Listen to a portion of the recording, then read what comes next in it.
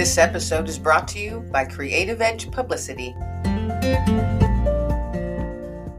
Hello, everybody. Welcome to another episode of Let Fear Bounce. This is Kim Langling, your host, and I am so happy that you are spending a small part of your day today with myself and my very special guest, Robert French. He is a software developer turned actor turned author who was born in Oxford, England, and was brought up in the East End of London. And at age 26, he immigrated from the UK to Canada for a couple years, and he's been there ever since. Robert is passionate about the beauty of having the right words on the page, and with every new book, his goal is to make it better than the previous one. He is a writer of 7 so far Cal Rogan crime thrillers about a drug-addicted ex-cop who fights his way from living rough on the streets to being a much sought-after PI. Robert, thank you so much for joining me on Let Fear Bounce today. Well, thank you for inviting me, Kim. I'm excited to be here. So you have a very interesting background. Just reading in that short bio, you've done a lot, sir. So you are a software developer turned actor turned author. Let's start with software developer and how it is that you took that and turned into an actor. How did that journey go for you? Well, that was interesting. I'll just tell you how I got into software. I was very good at math at school. My parents were very. I'm from a very poor family. My parents didn't have a lot of money, and I qualified to go to university and study mathematics, but that would have been a financial strain on the family. But my dad, who had an amazing mind, he said, and this is in the 1960s, he said, these computers seem to be the coming thing. I love it. Yes. So I went and did an aptitude test and got hired on the spot and got into the computer business. And in those days, there were only mainframes. And as an interesting aside, when I was born, there were only 5 computers in the world and nobody knew about them. They were the 5 computers at Bletchley Park in England that were decoding the German Enigma code, and under the tutelage of the wonderful Alan Turing. So I always say when I was born, there were 5 computers in the world, and now I have more than 5 computers in my house. Right. So that started the Bletchley thing. You mentioned that. I've read a lot on that, and what an incredibly interesting story. Yeah, one of my best friends, his mother worked there. She worked there, and they used women a lot because women's ability to recognize patterns so much better than men's. And that's true in the United States as well. The code breakers in the United States. There's a wonderful book, and I think it was a movie as well about women code breakers in the US. Anyway,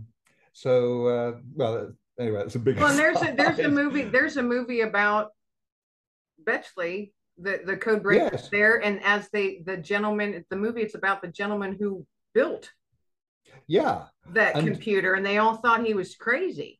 Yeah, well, I'll tell you a little connection there.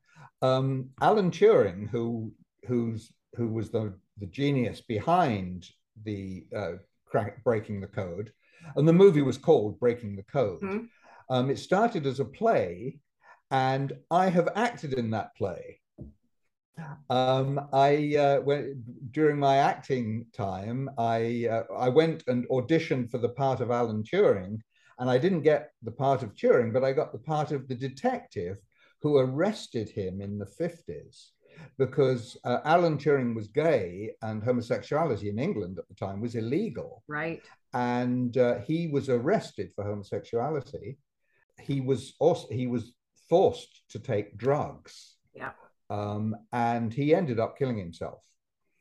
And he put cyanide on an apple and ate an apple with cyanide on it. And that's how he killed himself. I don't know if this is true or not, and I would love to ask Steve Wozniak if it's true. But the Apple logo is an apple with a bite out of it. Right. Apple Computers. I think that's an homage to Alan Turing.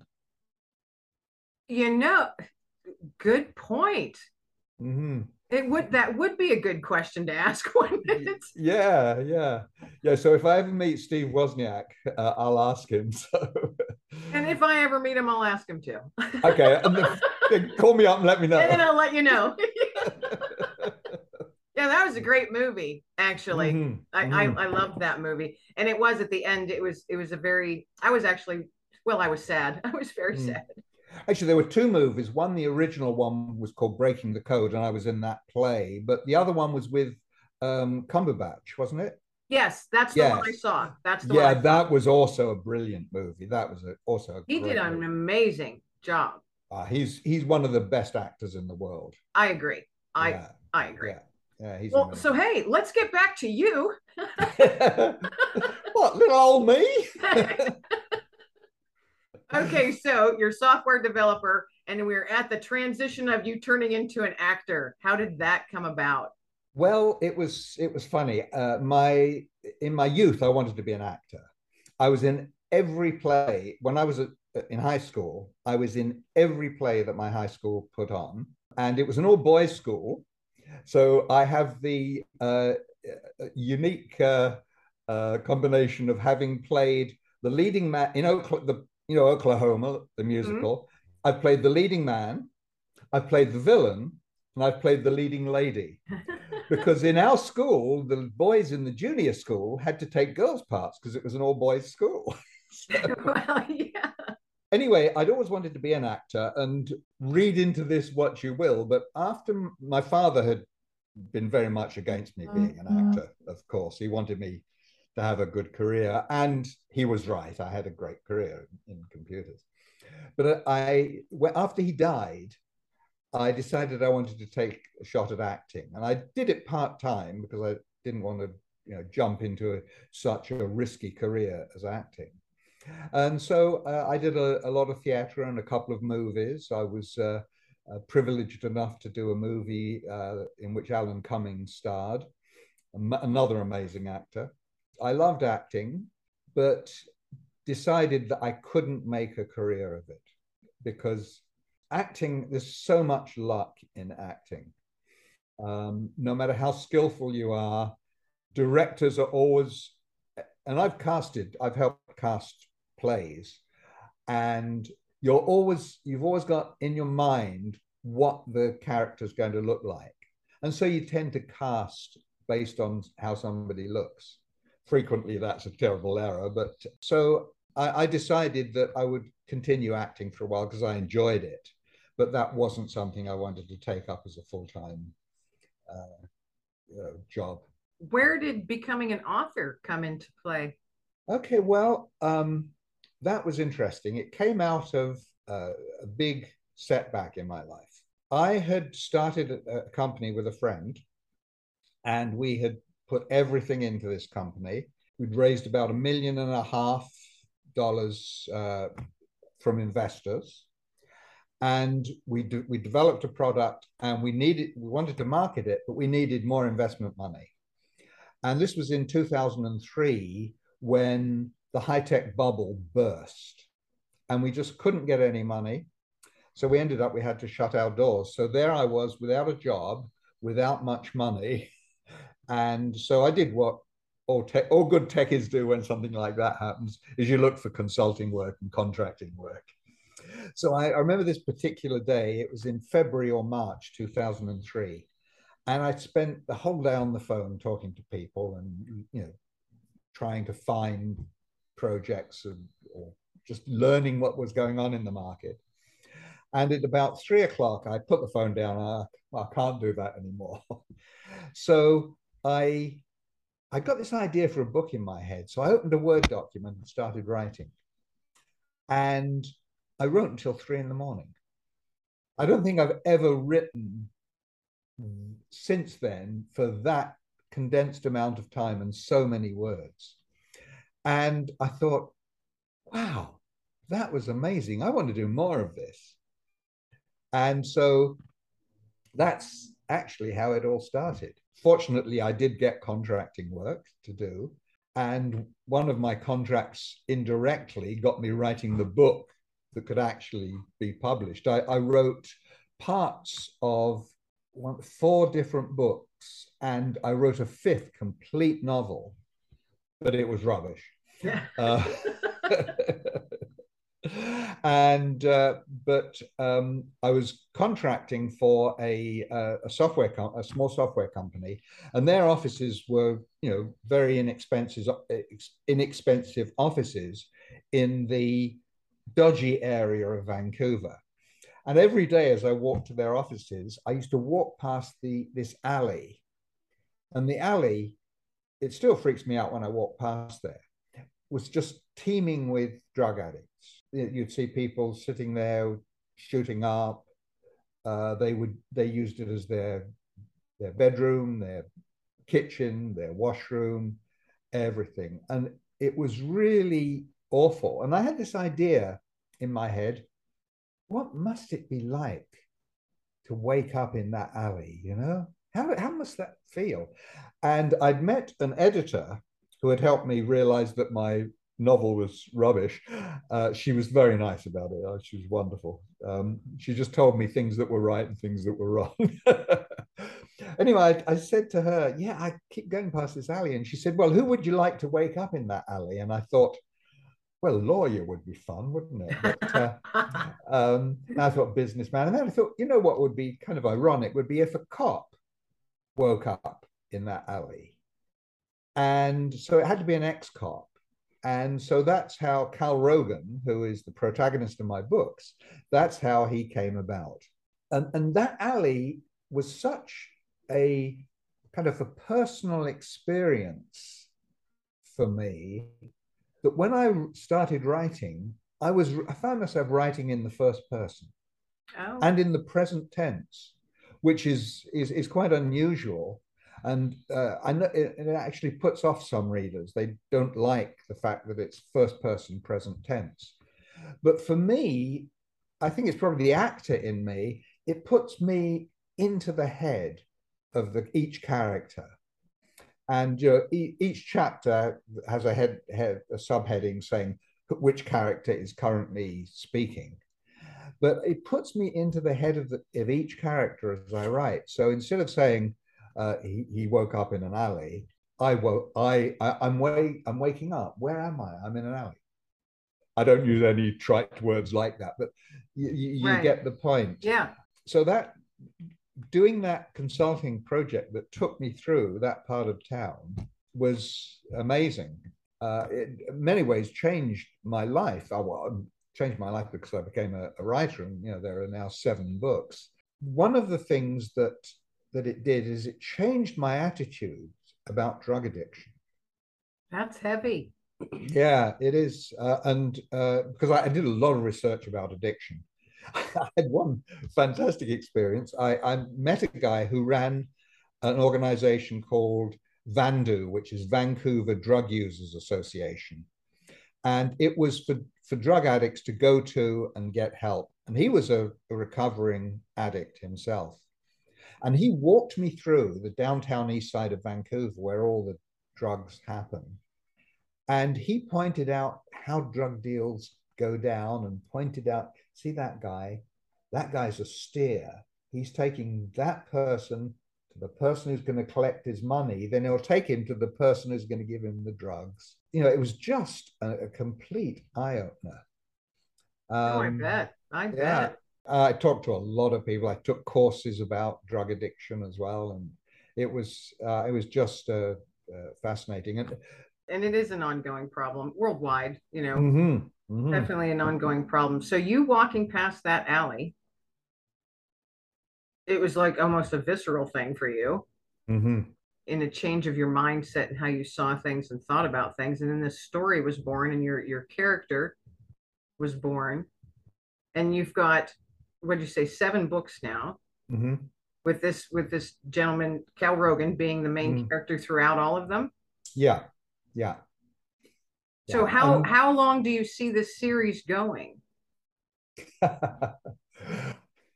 I paraphrase Charlton Heston. I will keep writing until they pry my computer out of my cold dead hands. Well, I was wondering, do you have an offshoot story or an I offshoot? do. Oh, okay. Tell us more. Yeah, yeah. Cal Rogan has a daughter who, in the first book, is 5 years old, and in the current book is 12. And she wants to follow in her father's footsteps and be a detective.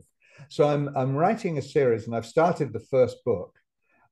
It's set in the year 2044, and she is a seasoned detective with the Vancouver Police Department. And the first crime she has to solve is a crime that could not be, it's a murder, but it's a murder that could not be committed today because it's a result of advancing technology. And of course, my computer background, I've got some fairly decent opinions as to where technology is going. So I'm really enjoying that book. It's only partly written. I'm hoping that I can get it out by the end of the year. But I'm also working on the next Cal Rogan book, which is high priority. But I'm having a lot of fun with that. Well, it And sounds like it. It sounds like it. You've yeah, got a lot going on in your brain, that all these different characters and stories and such. And yeah, I like how you it seems as if you truly fall into it, into the story and into the characters. As you said, you're writing in first person. mm-hmm. So it's those characters are part you, Mm-hmm. even though your Yeah, lifestyle might not have anything to do with what your characters, but you're very involved in your characters' lives. And I've always yeah. found that fascinating with authors. Mm-hmm. Um, and I've got little stories in my head all the time, and characters just pop up. They just show up, Mm-hmm. and you're like, oh, well, hello, you know.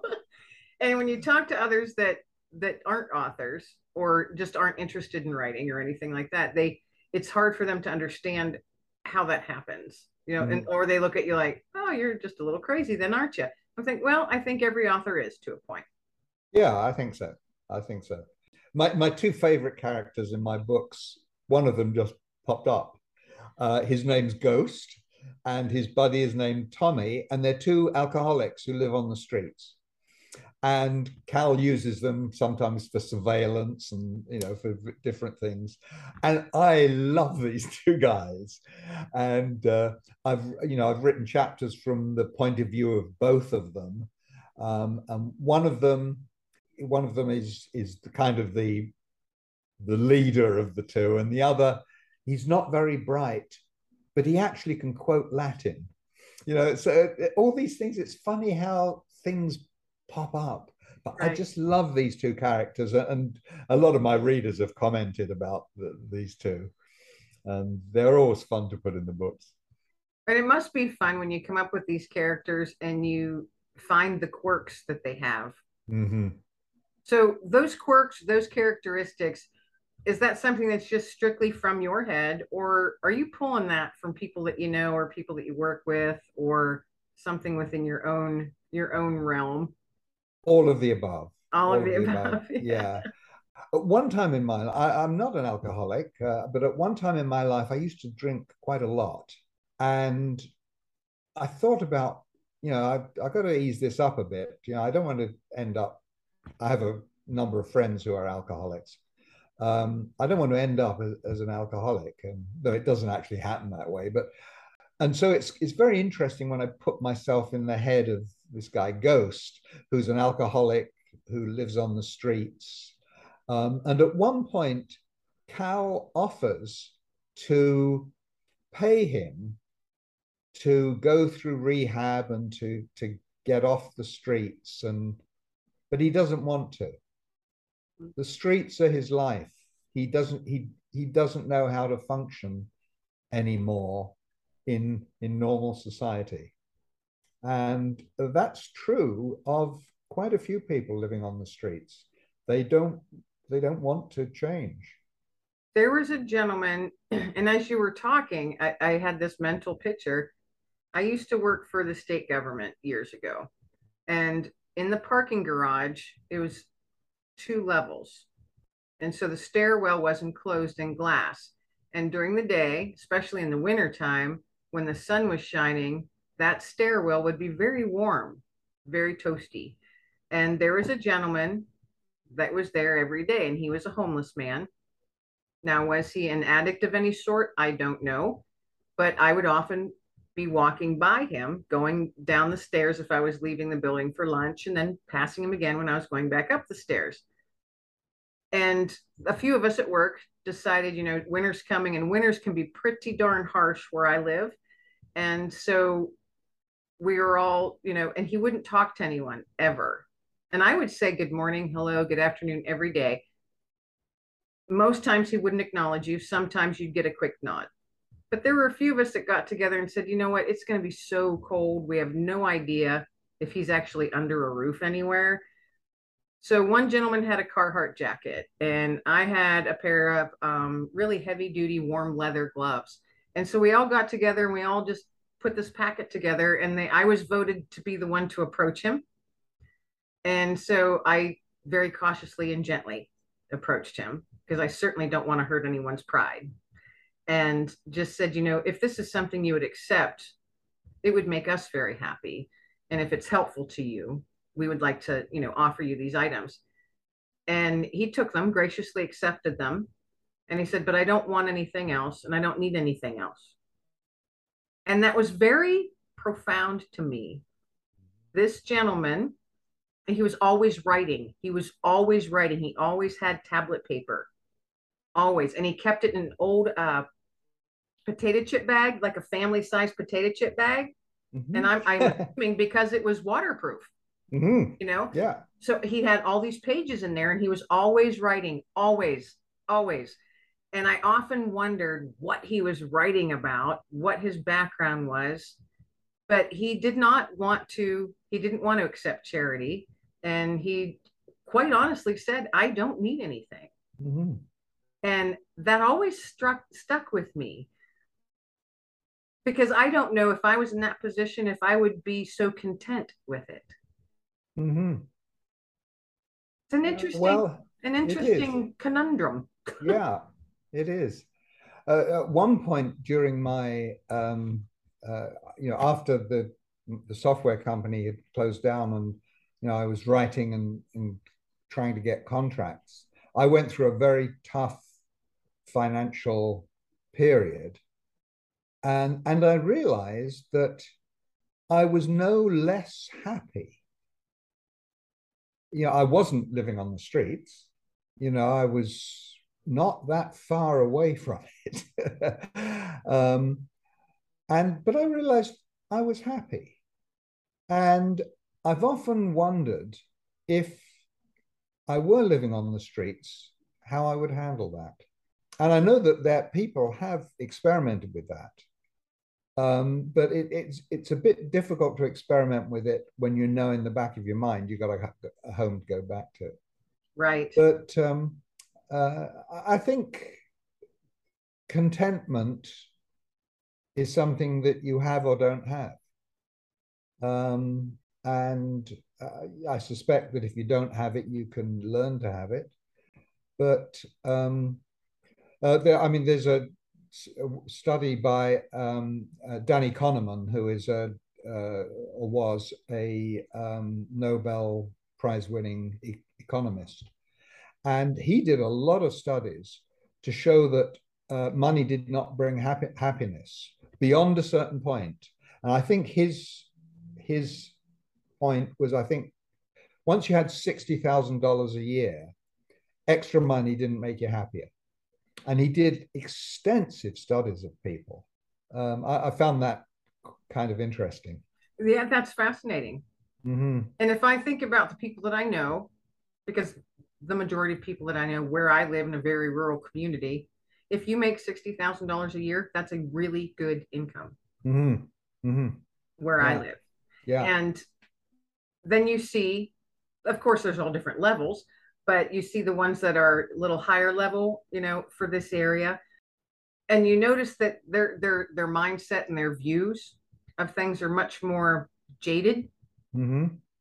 And then you've got and I just say the normal folk, yeah, that don't have as much, because you don't need all of that. No. It's a want versus a need. Yeah. But if you've got all you need and you can maintain and you are content, then I think happiness follows. Mm-hmm. Yeah. In terms of owning things, I've become a minimalist. When I went through my tough financial time, uh, I, I lived for a while in one room in people's house. They rented out rooms, and there was a communal kitchen. And at that point, I got rid of so much stuff. And since then, I have not reacquired stuff. Yeah, I love cars. I'd love a Ferrari, but it wouldn't make me any happier. If I had a Ferrari, it would be fun to drive. Have the roof down on a nice sunny day like today is here. That would be great, but it wouldn't make it would make me happy for a moment, but it wouldn't make me overall any happier. One thing, okay, what an interesting little rabbit hole we fell into here. Yeah. As you're talking about, you'd like a Ferrari and, you're minimalist and you got rid of a lot of things. And I was just sitting there thinking how hard it would be for me to get rid of all of my books that I have. Mm-hmm. I love reading. I'm an avid reader. I think most authors are, but I've accumulated quite a few. And I know that when I'm purging, it's how difficult it is for me to get rid of books. Other things, clothes, dishes, whatever, household items, I really don't have a problem getting rid of that stuff. I struggle to minimize my books. Yeah, that's the hard one.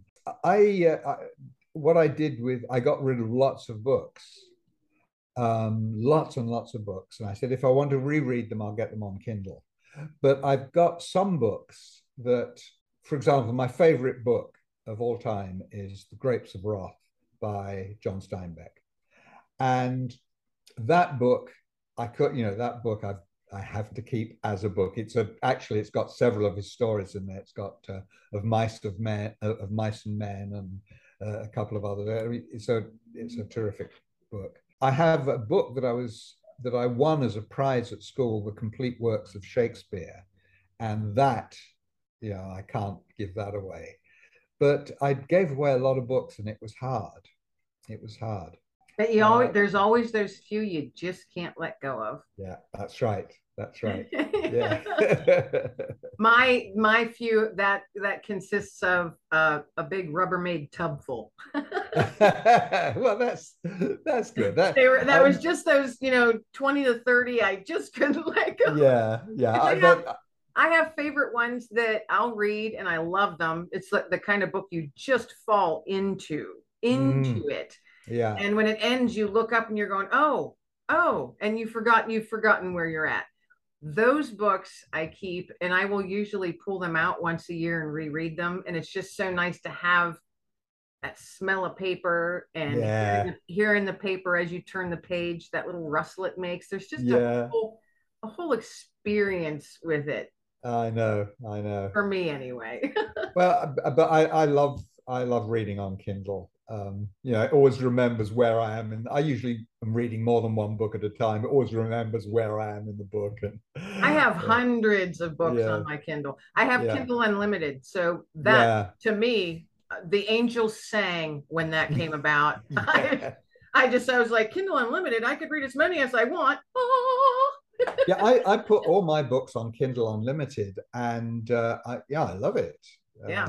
It's awesome. Yeah. It's awesome. Yeah. Well, wow, this has been a really fun conversation. I love how the twists and turns happen in conversations. Yeah. We do have to wrap it up. We've reached our time. But this has been awesome, an awesome conversation. Thank you so much for being my guest today on Let Fear Bounce. It's been very fascinating and eye-opening in many ways. So thank you. Well, thank you for having me. I've really, really enjoyed it. It's great. And we're going to have you back again sometime. I would love that.